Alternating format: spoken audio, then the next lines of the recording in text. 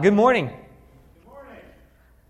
Today we are starting a new series in the book of Jonah called God's Infuriating Grace. And so grab your Bibles and flip to the book of Jonah.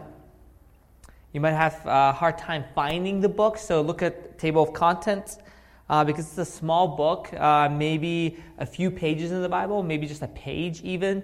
And it's located near a bunch of small prophetic books. So just look it up and find it. So I said it's a short book. There's 4 chapters in it, but there are numerous themes that this book has in these pages that will speak about who God is and who we are in light of who God is. And so within that umbrella, that's going to be the umbrella statement of the whole book, who God is and who we are in light of who God is. And so within that umbrella, there are many other topics that will come up in this book. Topics such as, is this book about race and nationalism? Because Jonah cares deeply about his nation's security over and above another city's brokenness. Is this book about evangelism? Because God sends a prophet, Jonah, to share his message with those who don't know him. Is this book about those who walk with God but struggle to obey God? Because Jonah, who's a prophet, flees from what God tells him to do. And so the answer is yes. Yes, it's all of these themes and so many more. But most importantly, above all these themes of this book, if you start reading it, you find out this book is relatable. It's relatable. Most, if not all of us can relate to Jonah. He's a very religious guy who grew up in a religious culture, and we're quite similar. And before you're thinking, what are you talking about? We live in Colorado. Colorado is not religious. I mean, nobody goes to church. Well, it's religious in the sense that if you're driving on 23rd Avenue, you'll see a Mormon temple, you'll see a Catholic church, and a Christian church all within a block. Or we're talking about here, we're gathering right now in a church building, but there's a church that's happening right behind us at the same time. There's a church across the street, and there's a mosque that's just a block away from here. So you see, there's churches, if you go through downtown and drive, there's churches on every corner. And so in that way, we are religious. So Greeley is a religious city because religion is everywhere. But you can be a religious person who lives in a religious city and never have your heart transformed by the gospel. And the story of Jonah pierces through religion, shows us the gospel. It's one of those stories that has a concrete way to show us what sin really is and what grace is in light of that. And if you're anything like me, if you grew up in the church or if you have any kind of Christian background, and you probably have heard of words like sin and grace over and over and over, right? Like you've heard it so many times that somehow when you hear these words, your mind kind of almost can turn off and forget what they really truly mean. They lose their meaning. What is sin, or what is grace? And if I'm not careful, if I don't really know what sin is and what grace is, then I don't really get the gospel. I won't get the gospel. And in this story, even today, we're going to study only 3 verses. We're going to study just the first 3 verses of chapter 1. We'll see sin and we'll see grace. We'll see Jonah running away from God, which is sin, and then we'll see a God who's over all things, who showed his mercy, despised Jonah's sin, chasing after Jonah. That's grace. And so let me mention one last thing, and then we'll jump into our study of the book of Jonah. One last thing is that this book also shows a great love for a city. Great love for a city. A few weeks ago, I talked about how the job that you have is part of God's plan. The house that you live in is part of God's plan. And the city that you live in is part of God's plan. Like, he's not making a mistake, like, I actually wanted them to live in Loveland, but they live in Greeley. Like, no, God knows that you live where you live. And I'm not making fun of Loveland people, by the way. Loveland is a great, fantastic city. But for most of us, we live in the city of Greeley, and so, like, God put us here. And God cares for the people in our city of Greeley. Like, we have a college campus just a block from us that has 12,000 plus students, unless that number changed in the past year or two. Our city has over 100,000 people living in the city, and the city's still growing. We have over 6,000 refugees who live in our city. And about 80% of the people in our city do not attend a church service. In light of all this, God loves the city of Greeley and the people of Greeley, even though they may not love him or care about him. And we'll see in the book of Jonah that God desires a city of people to worship him. A city of people who don't care about him, don't want to worship him. He loves them and sends them a messenger, Jonah, to proclaim the gospel of grace.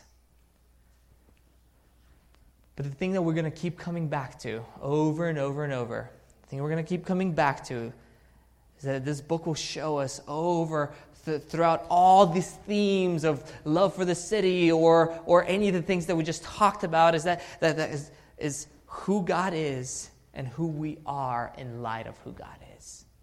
That's going to be the theme that we keep coming back to. So if you're able, let's stand. Let's read this three verses together. And let's start the study of the book of Jonah together. Let's read.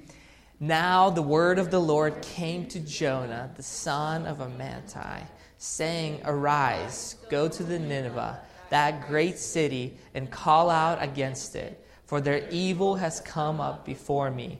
But Jonah rose to flee to Tarshish from the presence of the Lord. He went down to Joppa and found a ship going to Tarshish. So he paid the fare and went down into it to go with them to Tarshish, away from the presence of the Lord. This is the word of God. You can have a seat. So, our text starts with a very, very common phrase. Now the word of the Lord came to Jonah, the son of, and a really hard word, right? Amittai, I think. So it's a common phrase. It's a common phrase because many of the biblical prophets started their writings this way. God would speak to his people using one of the prophets. So God is about to speak through one of his prophets, Jonah, presumably to his people, the Israelites. Like if you start reading this, if you were back in the day and you open the book for the first time and you're reading this, you're thinking, oh, okay, God is about to say something to us. Because most likely you probably will be a Hebrew who will be reading this text. And so you'll be like, oh, God is about to speak to us, the Israelites. But the question is, who is Jonah? Let's start there. Who is Jonah? Well, we don't know a ton about Jonah. Yes, we have a book written about Jonah, but besides this book, there's only one other place that talks about his upbringing or who he is, and then Jesus' reference to Jonah. Besides that, we don't have a ton of information. Like, we don't know where he was born. Like, this book doesn't tell us. We don't know where he grew up. Like, we don't know his mom or dad. Like, we don't know a ton of details about his life, his personal life. But all the things that we know come from 2 Kings 14. And so here's what we know about him from 2 Kings, is that he's a prophet of God. He's a prophet of God. He's a prophet of God, but not only a prophet of God, but one of the leading prophets of God in Israel.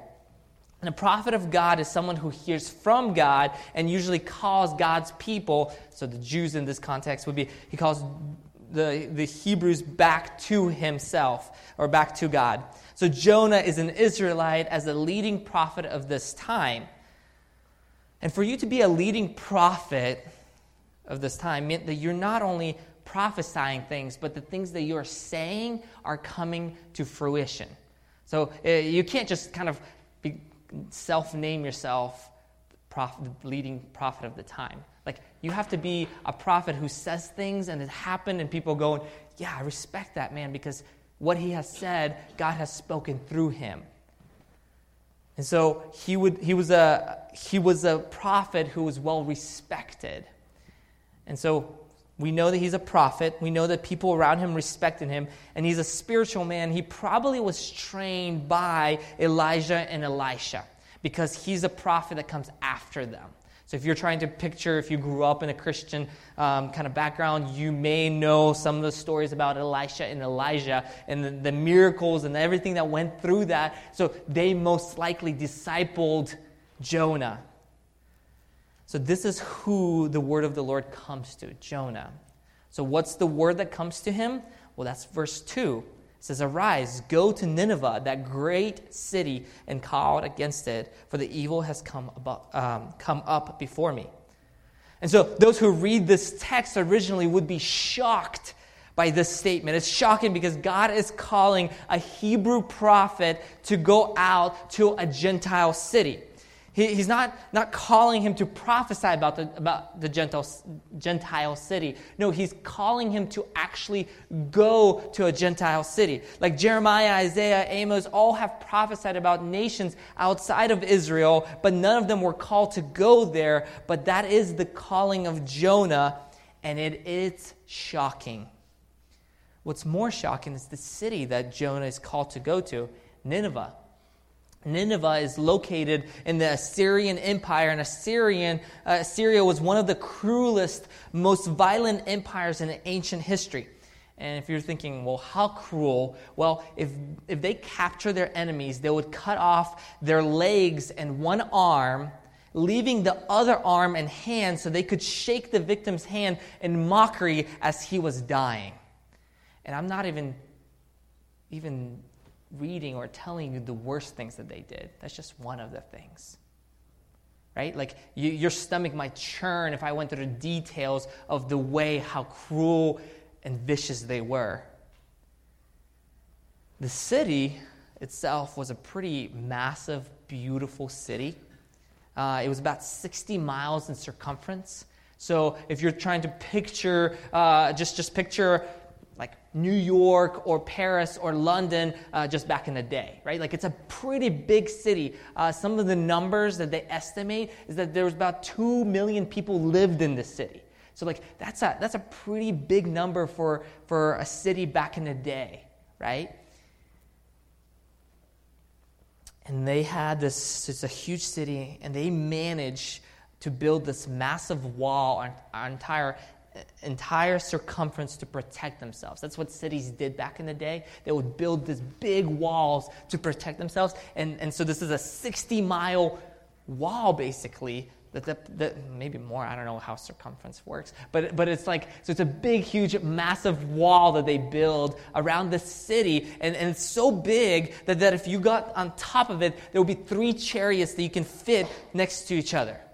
Right? Like, so it's a big wall that you can have, probably, I have no idea how big the chariots really are, but like probably as big as from that wall to that wall, right? Like it's a massive wall around this big city.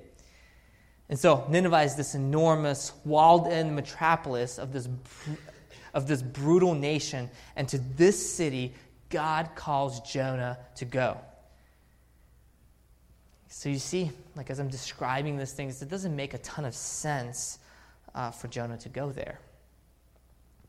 But if it's hard for us to imagine this, if you're still, as I'm describing all the ins and outs of Jonah's background, who he is, and how cruel the city is and everything, if that's still not enough for you to kind of to get your imagination going, the closest parallel that the experts give is that if you had a Jewish rabbi, so imagine this is World War II happening, and you have a Jewish rabbi standing on the streets of Berlin and calling Nazi Germany to repent. This is the same kind of calling that Jonah has. And if that idea makes you cringe, then you're starting to understand Jonah's position a little better. You're starting to go, oh, okay. So what does Jonah do to that? What does Jonah do? Jonah responds in verse 3, but Jonah rose, and so you're thinking he rose to go, right? He rose to flee to Tarshish from the presence of the Lord, he went down to Joppa and found a ship going to Tarshish. So he paid the fare and went down into it to go with them to Tarshish, away from the presence of the Lord. God said, go to Nineveh. Jonah got up and went complete opposite direction. That is the definition of rebelling. That is the definition of rebelling. Go to Nineveh, which is east of you. Jonah goes west. He's called to go to a big city, and he goes down the opposite direction. He gets on the boat and buys a one-way ticket out of there to nowhere in some ways. And at first glance, as we're walking through the story, you may be thinking, I'm with Jonah on the boat. If I was put in the same place, I'm with Jonah on the boat. I would not want to go to a dangerous city. I like my legs and an arm. Right? That might be crossing your mind. It makes a lot of sense why Jonah would not want to go there. But listen to this. Listen to this. I'm about to give away the ending. So in case you have not heard, he does go eventually to this city. And afterwards, we get to hear from Jonah's mouth why he runs away. He didn't run because he was afraid. He didn't run because he didn't think God could transform the whole city. He ran because he knew God could change this city. He knew that. We Westerns struggle with the idea of miracles, but Jonah was a prophet who had seen God at work. If Elijah and Elisha have discipled him, trained him, then he saw God do some miraculous things. And so he knew that if God declared something, he knew that it was going to happen. He knew that this will come to fruition. So if you flip just a few pages to chapter 4, this is after the people of Nineveh have repented and turned to God. So chapter 4, but it displeased Jonah exceedingly, and he was angry. And he prayed to the Lord and said, "O Lord, is not this what I said when I was yet in my country, that it was why I made haste to flee to Tarshish? For I knew that you are gracious God and merciful, slow to anger and abounding in steadfast love, and relenting from disaster. Therefore now, O Lord, please take my life from me, for it's better for me to die than to live." Do you see what just happened? He just said, the reason that I got up and ran was not because I was afraid, and it was not because I didn't think that God could lead them or change them, lead them to repentance, but because God is gracious and merciful, slow to anger, abounding in steadfast love. The reason I got on the boat to go to that city is because I am a self-righteous, racist bigot, even though I'm a prophet of God. So the rebel in our story is a religious man who runs from God, and later on, when he sees salvation, is upset with God that God has showed mercy to the people of Nineveh. Wow. And we'll talk a lot more when we get to chapter 4 about the ins and outs of that. But in chapter 1, we see him running because he thinks he knows better than God. He thinks he knows better than God. Jonah didn't see a good reason for God to save a pagan nation. So what does he do? He rebels. He rebels by going the opposite direction of what God calls him. He mistrusted God. He doubted the goodness of God. He doubted God's sovereignty. He doubted God's wisdom. He doubted God's justice. Why? Because he thought he knew best. Listen, the rebel in our story is a good church-going believer who has sound orthodoxy. The rebel is not someone who doesn't believe in God. It's the one who believes in God but runs from God, the one who doubts God's character. And this becomes evident in our lives when something difficult happens. Something difficult happens. Maybe you hear something hard from a doctor. You hear something hard from a doctor and you leave thinking, God, how's this good for me? God, how's this good for me? Maybe your significant other ends it, a relationship that seemed like a perfect romantic relationship just crashed and burned. God, how is this good for me? Maybe you lost your job. God, how is this good for me? Whatever it is, whatever the hardship that may strike you, whatever it is, right? God, how is this good for me? And that question breathes doubt, that doubt of God's goodness for me. And what that question also does, it elevates me as a master of what's good and right. So in that moment when that question hits you, it's a moment that you just said, God, I don't think you're good, but I know what's good and right for me. You replaced him.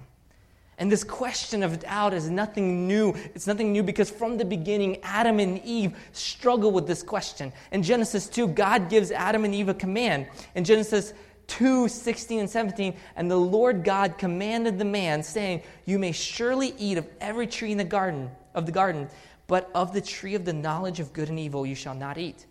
For in the day that you eat of it, you will surely die. The fruit looked good, though. It looked desirable, pleasing. And Adam and Eve, similarly to Jonah, couldn't find a good reason for God's command. They couldn't find a good reason. If I can't find a good enough reason, then I assume that God is not trustworthy. So what happens? They ate. Jonah ran, and we do the same. We rebel. We rebel.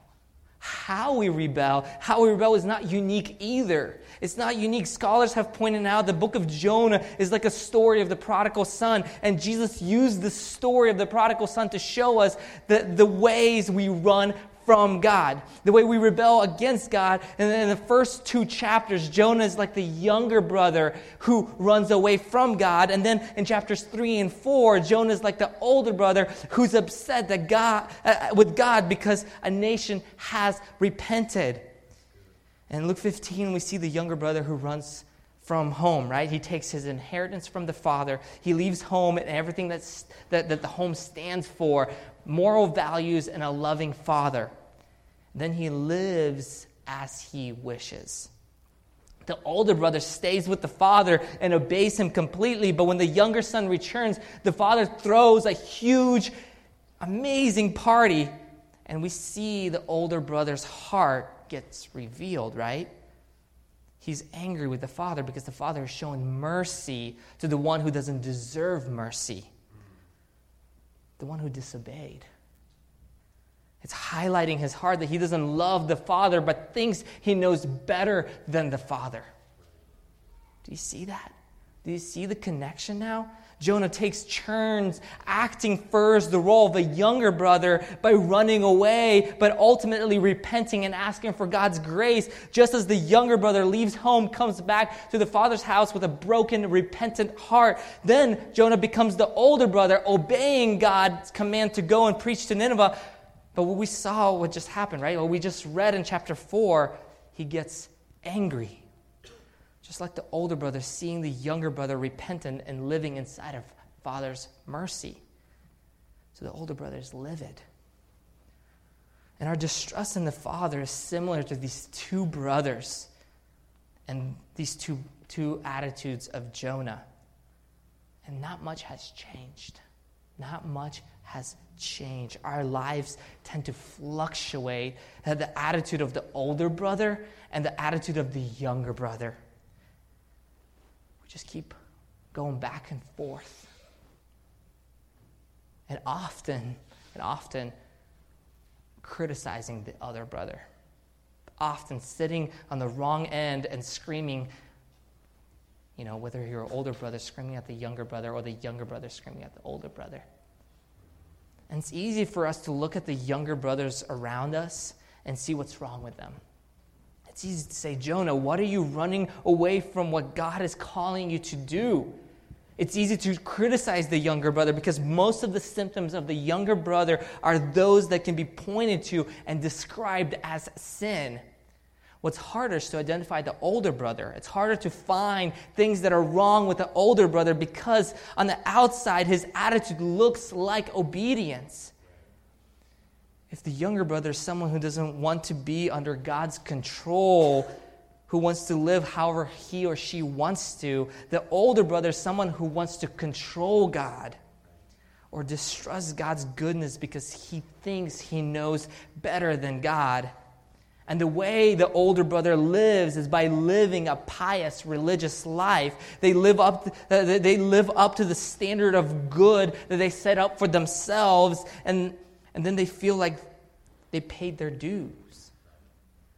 Now, God owes them. Because of their obedience and right living, they believe God should bless them and answer their prayers. And it's not about this joyful relationship with the Father, but a joyless, controlling relationship where we are in charge. And when something goes not according to our plan, we know now who to blame. We know now who to blame. And the book of Jonah exposes both of these tendencies. It exposes both of these tendencies. This book will expose how we're often the older brother trying to control God. This book will expose how we're the younger brother who's running from God. But most importantly, this book will push us to the one who's the author of salvation. This book will expose that our hearts are broken, showing us that the problem is not outside of us, but it's actually inside of us. And that we need a Savior as much as the Ninevites, a Savior who can transform us by His mercy and grace. And this transformation starts when I realize that I'm just like Jonah, and at times I run from God, and at times I try to control God.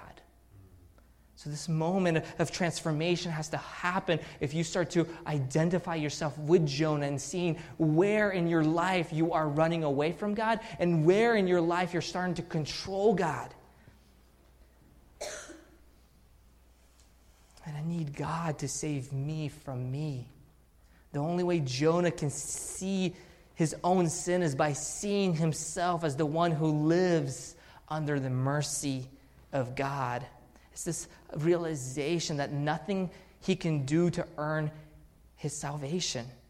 It's a realization that salvation comes when we admit that we're completely broken and in need of Jesus. It's unless we realize, we'll never understand how God can show mercy to evil people and remain just and faithful. So unless we sit under His mercy, seeing ourselves as this broken, sinful person who needs Jesus. And as we study this book, Jonah tries all kinds of tricks to get away from God. As we will read on, you will see how he tries to get away and all these things. But we'll see God's grace and mercy is always one step ahead of him. It's always one step ahead of him. And God continues to show mercy to us, even though we often are running away from him. God is ahead of you. God is ahead of you. His mercy and grace are a gift to us through the Son, Jesus. Jesus has died for the one who's running away from him, and Jesus died for the religious person who struggles to show mercy. We are these people all the time, and Jesus loves us. And the Father ran to the younger son when he returned.